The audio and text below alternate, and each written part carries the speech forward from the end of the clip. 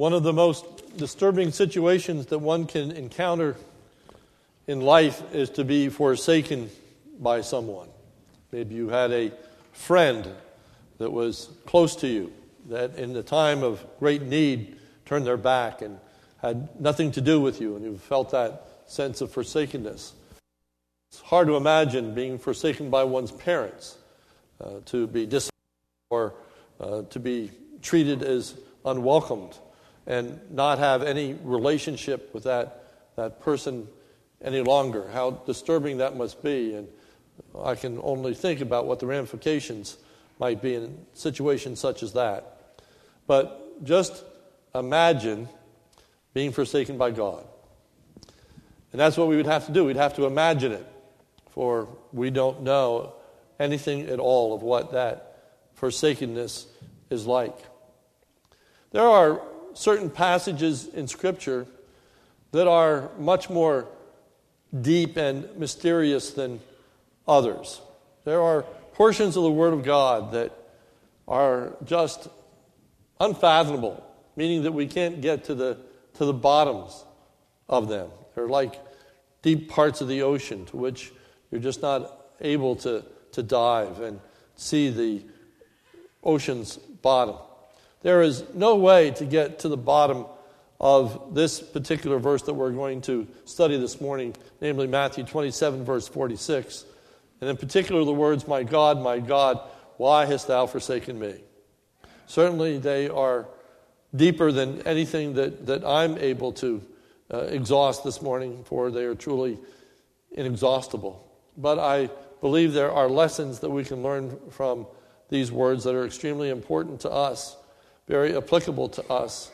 And so this morning I'm going to approach this verse by asking some particular questions and seeking to bring an answer to those questions that arise out of Matthew chapter 27, verse 46. And really I am just focusing in on that one verse this morning. The first question I want to address is this: was the forsakenness of Jesus real? Was the forsakenness of Jesus real? Meaning, did it correspond to reality? Was this a perception of Jesus? Did he view himself as being forsaken of God, or was he in fact forsaken by his Father? There is a perceived forsakenness of God that is not real. There is a sense that God has forsaken us when he has not. And the Scriptures are filled with such examples. This forsakenness consists of doubt and is manifested in a lack of trust on our part. It is the unsettling experience of being in a situation in which it seems as though God has forsaken us. It seems as though God is not present, that he is not helping us when in fact he is. In Isaiah chapter 43, Isaiah 49, verse 13, we read this: "Sing for joy, O heavens, and exult, O earth. Break forth, O mountains, into singing. For the Lord has comforted his people and will have compassion on his afflicted." But Zion said, "The Lord has forsaken me. My Lord has forgotten me." And then he responds with these words: "Can a woman forget her nursing child, that she should have no compassion on the son of her womb? Even these may forget, yet I will not forget you." God has promised never to forsake his people.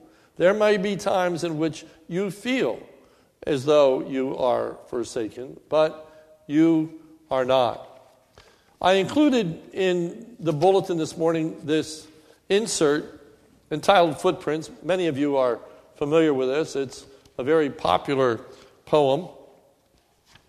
I'd like to read it to you this morning. Footprints. One night a man had a dream. He dreamed he was walking along the beach with the Lord.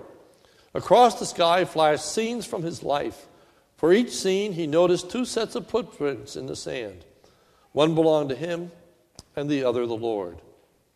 When the last scene of his life flashed before him, he looked back at the footprints in the sand. He noticed that many times along the path of his life, there was only one set of footprints. He also noticed that it happened at the very lowest and saddest times in his life. This really bothered him, and he questioned the Lord about it. Lord, you said that once I decided to follow you, you'd walk with me all the way. But I have noticed that during the most troublesome times in my life, there is only one set of footprints. I didn't understand why, when I needed you most, you would leave me.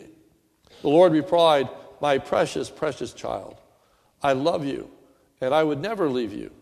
During your times of trial and suffering, when you see only one set of footprints, it was then that I carried you. This is I think, fine capsulization of what the Scripture teaches us about God's unwillingness to forsake us. We may feel forsaken, but at those times, He is assisting us, He is aiding us, He is putting us on His back, as it were. He is carrying us all the way. That is the closest thing that we come to in being forsaken of God. However, Jesus was really forsaken by God. It was not a mere perception. It was not as though God was distanced from him and not helping him. Jesus was truly forsaken. This is evidenced by the darkness that came over the earth for a period of time. It tells us in Matthew 27, verse 45, now from the 6th hour, that would correspond to our 9 o'clock in the morning, there was darkness over all the land until the 9th hour. That would correspond to our noon time. There was darkness over the face of the earth. Remember that as the plagues of judgment came upon Egypt in the Old Testament, one of the plagues for darkness was that came over the land for a period of 3 days, Exodus 10, 21 and 23. Then the Lord said to Moses, stretch out your hand toward heaven, that there may be darkness over the land of Egypt, a darkness to be felt. So Moses stretched out his hand toward heaven, and there was pitch darkness in all the land of Egypt 3 days. They did not see one another, nor did anyone arise from his place for 3 days. But all the people of Israel had light where they lived. In God's judgment, in his pouring out his wrath upon the land of Egypt, there was a period of darkness, a darkness that lasted for 3 days. Here in the New Testament, in association with Passover, that same period of time, now there's darkness for 3 hours. And it's a darkness that is manifested to represent the judgment of God. The forsakenness that Jesus experienced cannot be overestimated. It was hard for Jesus to bear. A.W. Pink, in his volume on the 7 sayings of the Savior on the cross, says this, and I quote, my God, why hast thou forsaken me? These are the words of unequaled pathos. They mark the climax of his sufferings. The soldiers had cruelly mocked him. They had arrayed him with the crown of thorns. They had scourged and buffeted him. They even went so far as to spit upon him and pluck off his hair. They despoiled him of his garments and put him to open shame, yet he suffered it all in silence. They pierced his hands and feet, yet he did endure the cross, despising the shame.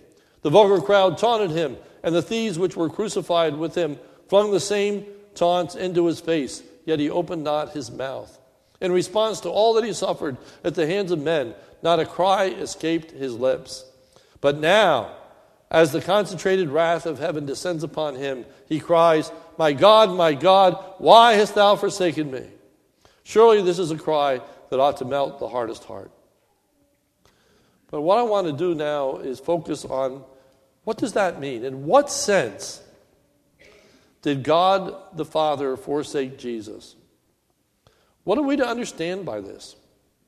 What are the ramifications of God the Father forsaking Jesus? I start negatively. First, what we are not to understand.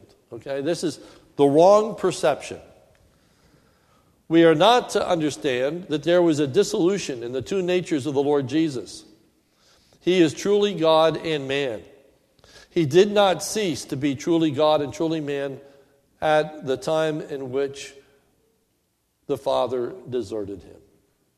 There is no time in which Jesus ceased to be the God-man. The forsakenness is not to be understood in spatial terms. It does not mean that God the Father was no longer at the cross. I think that's very important for us to understand as we think about the Word of God. There are spatial words that are used to describe our relationship with God, but they're metaphors. They're metaphors to try to convey truths to us that are difficult to explain and comprehend. But space is a metaphor that's used to talk about our quote-unquote closeness with God, about our fellowship with Him. For example, James 4:8 says, "Draw near to God, and He will draw near to you." Draw near to God, and He will draw near to you. Where do you need to go to draw near to God? Where do you need to travel to? What ticket do you need to buy? What plane do you need to get on? What rocket ship do you need to be embedded in? How do you draw close to God? Well, it's not a place that you go. It's not a spatial relationship. James 4:8 says, "Cleanse your hands, you sinners. Purify your hearts, you double-minded." It's talking about a moral transformation. And as you make that moral transformation, you draw closer to God. You are in a deeper, more intimate fellowship with God. So in what sense does the forsakenness consist? What does it mean that Jesus was forsaken by God? One of the passages that helps us understand it is Psalm 22. Psalm 22 is a messianic psalm. It's a psalm that speaks of the Lord Jesus Christ. And in Psalm 22, verse 1, we have these very words recorded. my God, why have you forsaken me? Why are you so far from saving me from the words of my groaning? Oh, my God, I cry by day, but you do not answer. By night, but I find no rest." I would submit to you there are three ways in which Jesus experienced the forsakenness of God the Father. First, God forsook Jesus in terms of comforting Jesus. Earlier in the narrative, Jesus is anticipating going to the cross. And he cries out to God. And God comforts Jesus. John 12:27. Jesus says this, "Now is my soul troubled. And what shall I say? Father, save me from this hour. But for this purpose I have come to this hour. Father, glorify your name." Then a voice came from heaven. "I have glorified it, and I will glorify it again." Jesus was comforted, wondering if he could go through this death on the cross, and was asking that God would be glorified through this. And Jesus was comforted. Jesus was reassured. There was a voice that he heard from heaven that said, "I have glorified it, and I will glorify it again." And Jesus heard that comforting voice. Now Jesus is hanging on the cross. There's been 3 hours of darkness, of judgment upon Jesus, of bearing the wrath of God. And now he cries out to God, my God, why hast thou forsaken me?"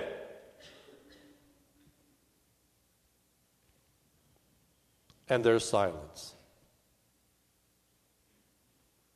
There's silence. There's no answer from the Father. There is no word. There is no comfort. There was no peace. There was silence. There was indifference, if you will. Secondly, God forsook Jesus in terms of aiding Jesus. Again, earlier in the narrative, just days before, Jesus is struggling in his having to suffer the cross. And in the Garden of Gethsemane, Jesus experienced and expressed a great need. He said to his disciples in Matthew 26:38, we've looked at this passage extensively in weeks gone by. Then he said to them, "My soul is very sorrowful, even to death. Remain here and watch with me."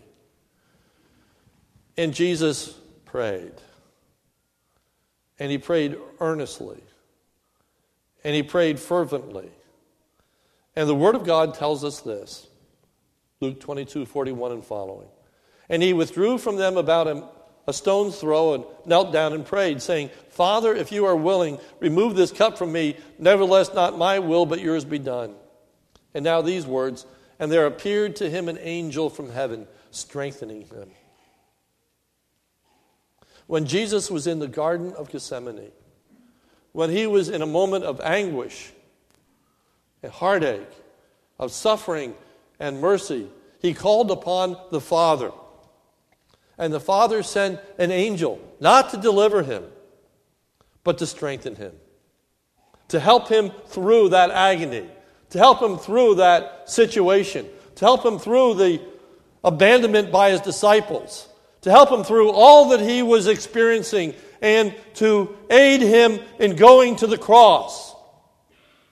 He cried out unto God, and God sent an angel to minister to Jesus. Now, Jesus is hanging on the cross. Jesus is crying out, my God, why hast thou forsaken me?" There's silence. And there's no angel dispatched. There is no angelic being that appears beside him to aid him in his sorrows and his and his miseries. There is no one that is sent to help him. God the Father did not assist Jesus in his sufferings. Jesus bore them alone. Jesus bore them alone. And then thirdly, God forsook Jesus in terms of fellowshipping with him. Jesus no longer had the sense of his blessedness. On various occasions, Jesus had heard the words from God the Father, "This is my beloved Son, in whom I am well pleased."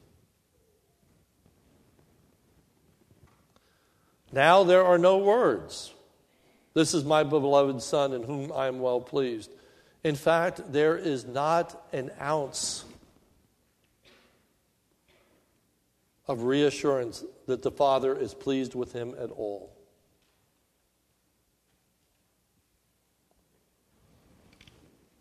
Now he is only experiencing God's displeasure. And God's displeasure is not strong enough. For not only is he not experiencing the fact that he is pleased by God, but now he's experiencing the wrath of God.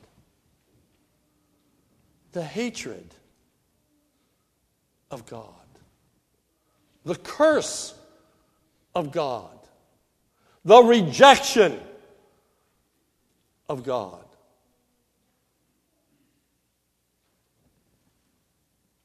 That God could not be more dissatisfied with him.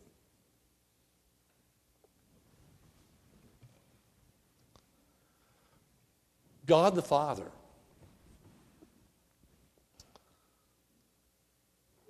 did not lessen his wrath upon Jesus in any way. In Romans 8:32, it says, he who did not spare his son. He did not spare Jesus. That means God the Father showed him no mercy. God the Father showed him no grace. God the Father showed him no pity. God the Father did not withhold any of his displeasure upon his Son. He forsook him. Not comforting him, not aiding him, not fellowshipping with him. Distancing himself in the sense of pouring out his displeasure as opposed to his approval. So then that makes us ask the question, why? Why did God the Father forsake Jesus? And it brings us to the heart of this question in verse 46 that is raised, my God, why have you forsaken me? How do we understand that cry, and especially how do we understand that interrogative? Why? Why? Why? What is Jesus asking at that moment? Well, I submit to you that first of all, the cry was not a lack of understanding on Jesus' part. He was not seeking an explanation. He wasn't expecting God to explain to him what was taking place. Jesus knew all too well what was facing him as he went to the cross. I don't have time this morning to lay out all the verses, but Jesus knew the salvation plan. He knew what it meant to die on the cross. He understood the facts. It was not a cry of understanding, but what it was a cry of anguish and suffering. The cry of Jesus was a cry of distress, not of distrust. Jesus had a theoretical understanding of forsakenness all along.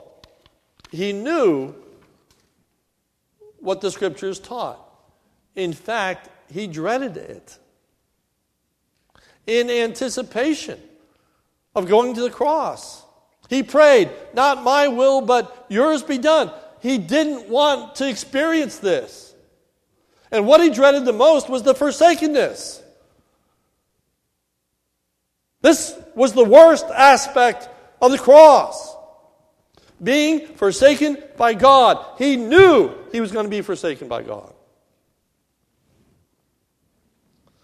But what he did not know was the experiential knowledge of being forsaken. He did not know what it meant to experience forsakenness. Now he had the experiential knowledge of being forsaken. Hebrews 5:8 says this, although he was a son, he learned obedience through what he suffered. He learned what it meant to be obedient by what he suffered. Jesus comprehended obedience. Theoretically. But he really came to understand what obedience meant when he suffered because of that obedience on the cross. And I'll get into more of this in just a moment. But the point is, this is an experiential knowledge. It's like we know that there's a heaven, but it's nothing like being there. It's nothing like experiencing what took place. Jesus didn't know what it meant to be separated from God, the Father. He had no sense of what it was like to experience God's disapproval. God was always pleased with him. God always delighted in him. There was nothing that ever separated them from one another in any sense of that word. Jesus always delighted to do his will. Jesus never committed a single sin. He was never out of fellowship with the Father. And now he's going to go to this absolute perfect fellowship to the most absolute rejection and disapproval. Something that he had never, ever experienced. And now he is.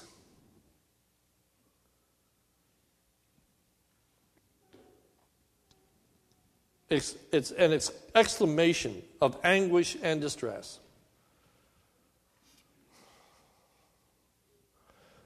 We too, even though we are sinful people, have no concept of what it is to be forsaken of God. The reason I started my message the way I did is because there are times we feel forsaken, but we're not. Even non-believers are not totally forsaken by God at this particular time in their experience. They still experience God's grace. The rain falls upon the just and unjust. They still experience God's mercy. They still experience God's pity. Their lives are not nearly as bad as they could be. There is no one who in this life knows what it's like to be forsaken by God. That's why we can't get to the bottom of this passage. That's why we really can't comprehend it. We don't have any experiential knowledge of being forsaken by God. But now Jesus does. But maybe we need an explanation of why Jesus was forsaken. Maybe we do need the answer as to why.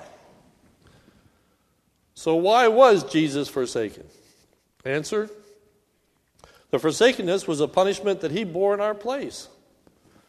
The scripture teaches the wages of sin is death. Not only physical, but spiritual death. Not merely natural, but essentially penal death. What is physical death? Answer: it's the separation of the soul and the spirit from the body. Death in the Word of God is always separation. Physical death is separation of soul and body. Spiritual death is separation of the soul from God. Jesus died a physical death of separation of body and spirit. But Jesus also died a spiritual death, that is the separation of soul from the Father. A separation that all those who do not believe in Jesus are one day going to experience. Matthew 7:23, and then I will declare to them, I never knew you. Depart from me, you workers of lawlessness. Christ was forsaken in order to bring us to God. 1 Peter 3:18, for Christ also suffered once for sins, the righteous for the unrighteous, that he might bring us to God, being put to death in the flesh, but made alive in the spirit. Christ was forsaken that there might be no longer any separation between us and God. Pastor Dave's at RWR. I would love to have the praise band this morning sing that he was forsaken that we might be accepted, that wonderful chorus, but we don't have the praise band this morning. But he was forsaken so that we could be forgiven, that we could be brought into a relationship with God. And Jesus accomplished our acceptance with the Father. He was forsaken so that we would not be. And the verses that follow demonstrate that proof. Look with me at verse 50 and following. And Jesus cried out again with a loud voice and yielded up the spirit. And behold, the curtain of the temple was torn in two from top to bottom. That was to symbolize that the distance between ourselves and God no longer existed. Now we had entrance into the holiest of holies. On the moment that Jesus died, miraculously, in the temple, that curtain that separated the holy place from the most holy place. If you remember the tabernacle in the Old Testament, and the most holy place was the Ark of the Covenant. The Ark of the Covenant was called that because in the Ark were the Ten Commandments. They were the law of God. And if you remember, on the top of the Ark of the Covenant, it was called the mercy seat. And it was called the mercy seat because it was the place where God's wrath and God's mercy met. The wrath because the law was not kept. The mercy being the place where God would bring forgiveness. And if you remember, on the Day of Atonement, that the sacrificial blood was taken by the high priest into the most holy place and placed on top of the mercy seat to make atonement for our sin.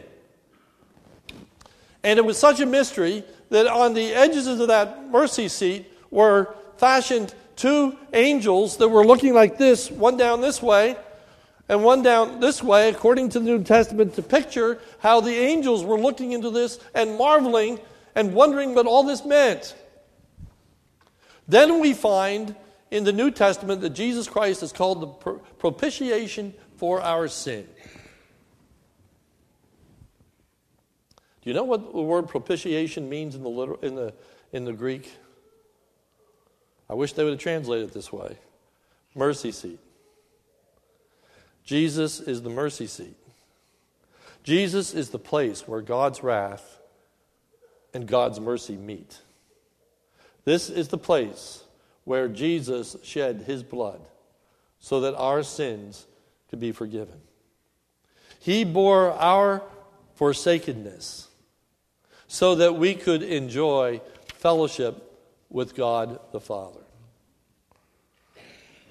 Let me try to address another issue, one that people often raise, and that is, why did Christ bear God's wrath for 3 hours and not for eternity? Why was he forsaken for 3 hours on the cross? And that completely satisfied the justice and holiness of God against sin. Of all the things that I have read that have tried to speak to this issue, the one that I found to be the most helpful comes from a Puritan, Thomas Manton.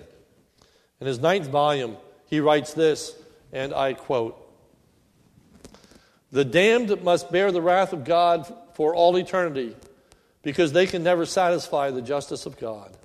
Therefore, they must lie by it, world without end, as one that pays 1,000 pounds by a penury a week is a long time in paying, but a rich man lays it down in a heap of gold all at once. Christ made an infinite satisfaction in a finite time. He bore the wrath of God in a few hours, which would overwhelm the creature. Christ did not suffer the eternity of wrath, but only the extremity of it, intensive, not extensive. The eternity of the punishment arises from the weakness of the creature who cannot overcome this evil and get out of it." Unquote. In other words, Jesus was truly righteous. Jesus was truly holy. It is that righteousness and that holiness that satisfied the justice of Almighty God. Jesus paid the debt in full of our sin by being righteous not only in his life, but being righteous in his death, in fellowship with God. And here's the key. When forsaken by the Father, Jesus remained righteous and holy.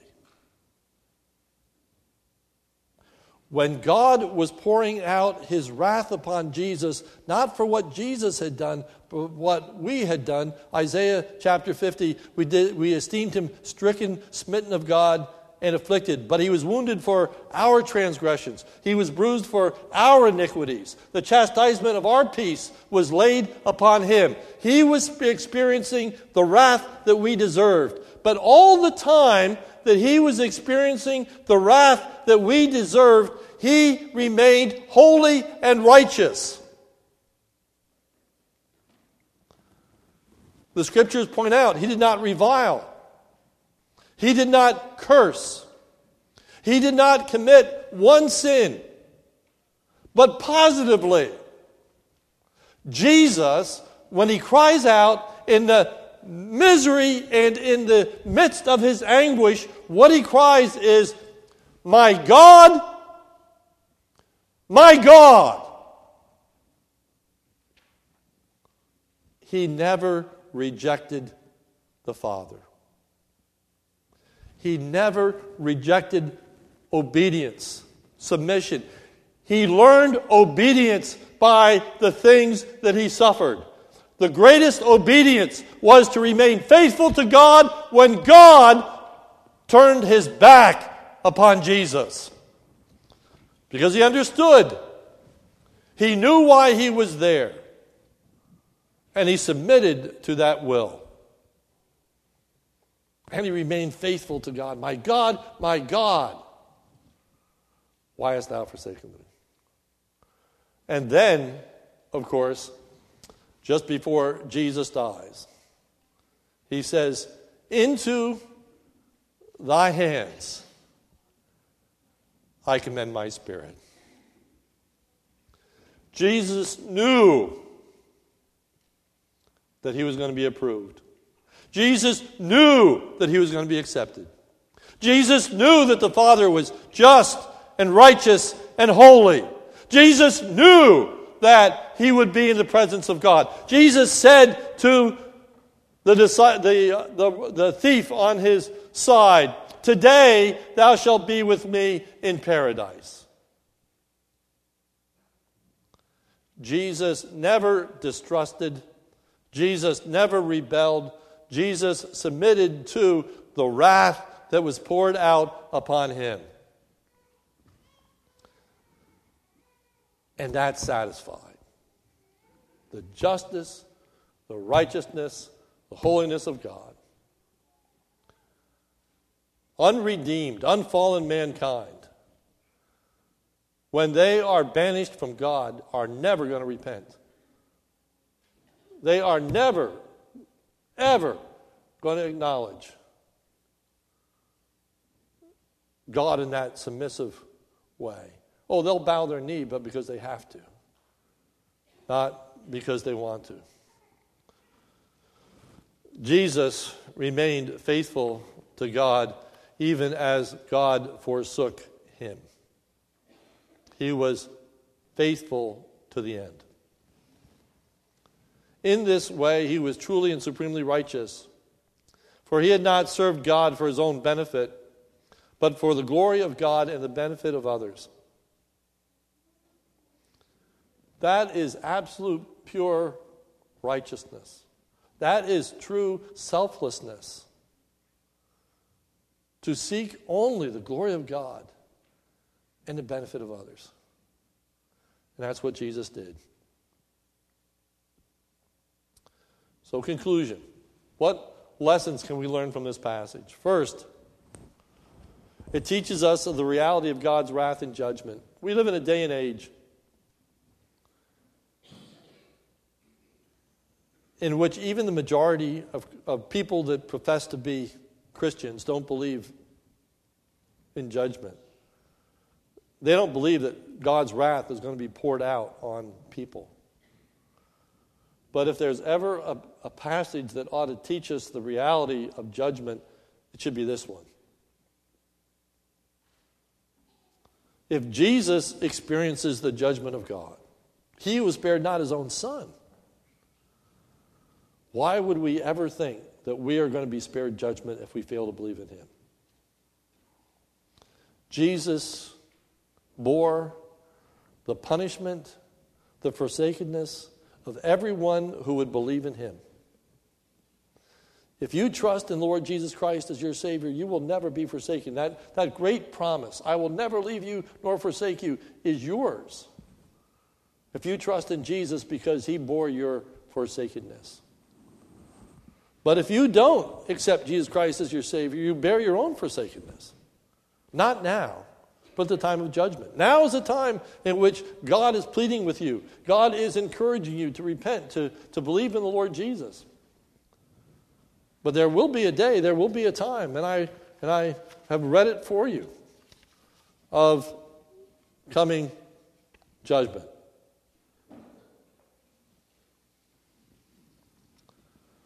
Second, negatively, we are to learn that there is nothing worse than being forsaken by God. This is a climax of all the sufferings of Jesus. We are told in the book of Isaiah that he was a man of sorrows, acquainted with grief. There were many sorrows that Jesus bore. There were many afflictions that he went through. As you think about going to the cross, he mocked, he was ridiculed, he was spit upon, he was beaten, And in all these things, he remained silent. The only time he cried out was during the time of being forsaken by the Father. That was the ultimate anguish. That was the ultimate misery. That was the ultimate heartache. There is nothing worse than being forsaken by God. I think that's important to realize, as sometimes people commit suicide with the intent of fleeing the miseries of this life. But if they don't know Christ as their Savior, whatever misery they are fleeing, they're only fleeing to a worse misery. And I can say that carte blanche, for there is nothing worse than entering a Christless eternity.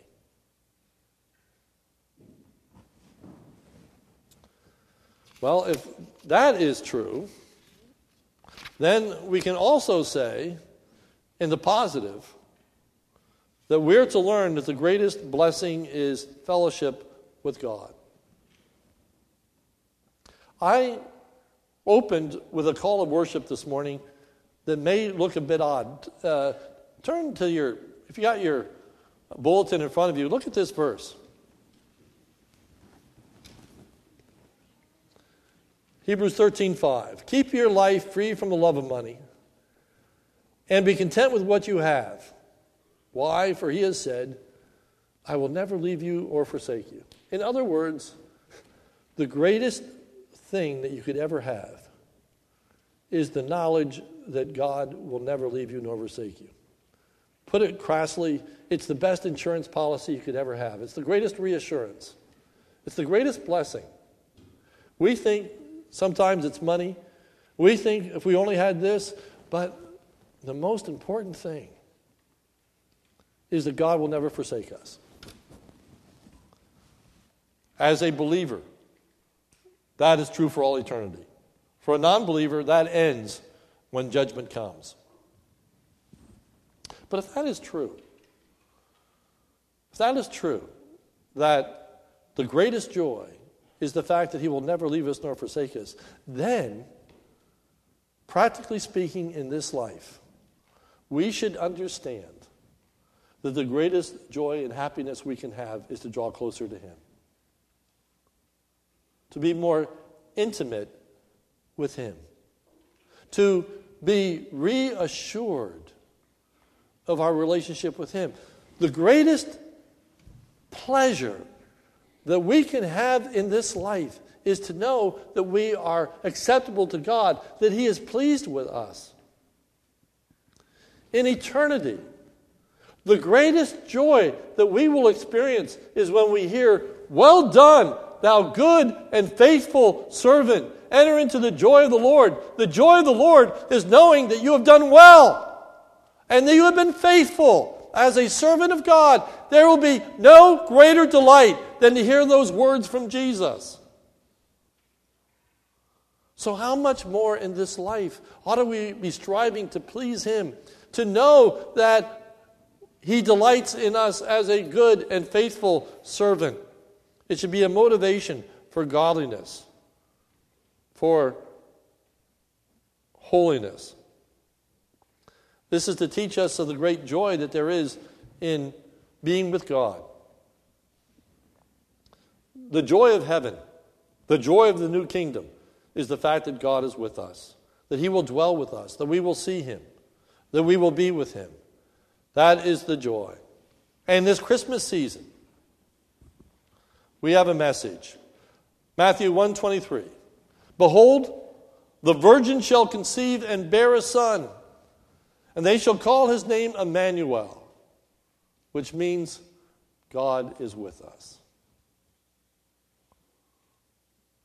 In every sense of that phrase. God is with us. His presence is here. Jesus came.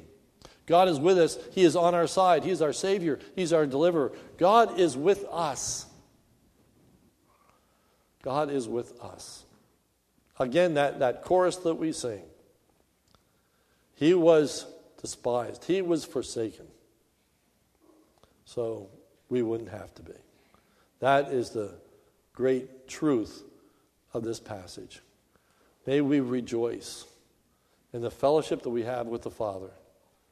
And may we lament. May we give thanks.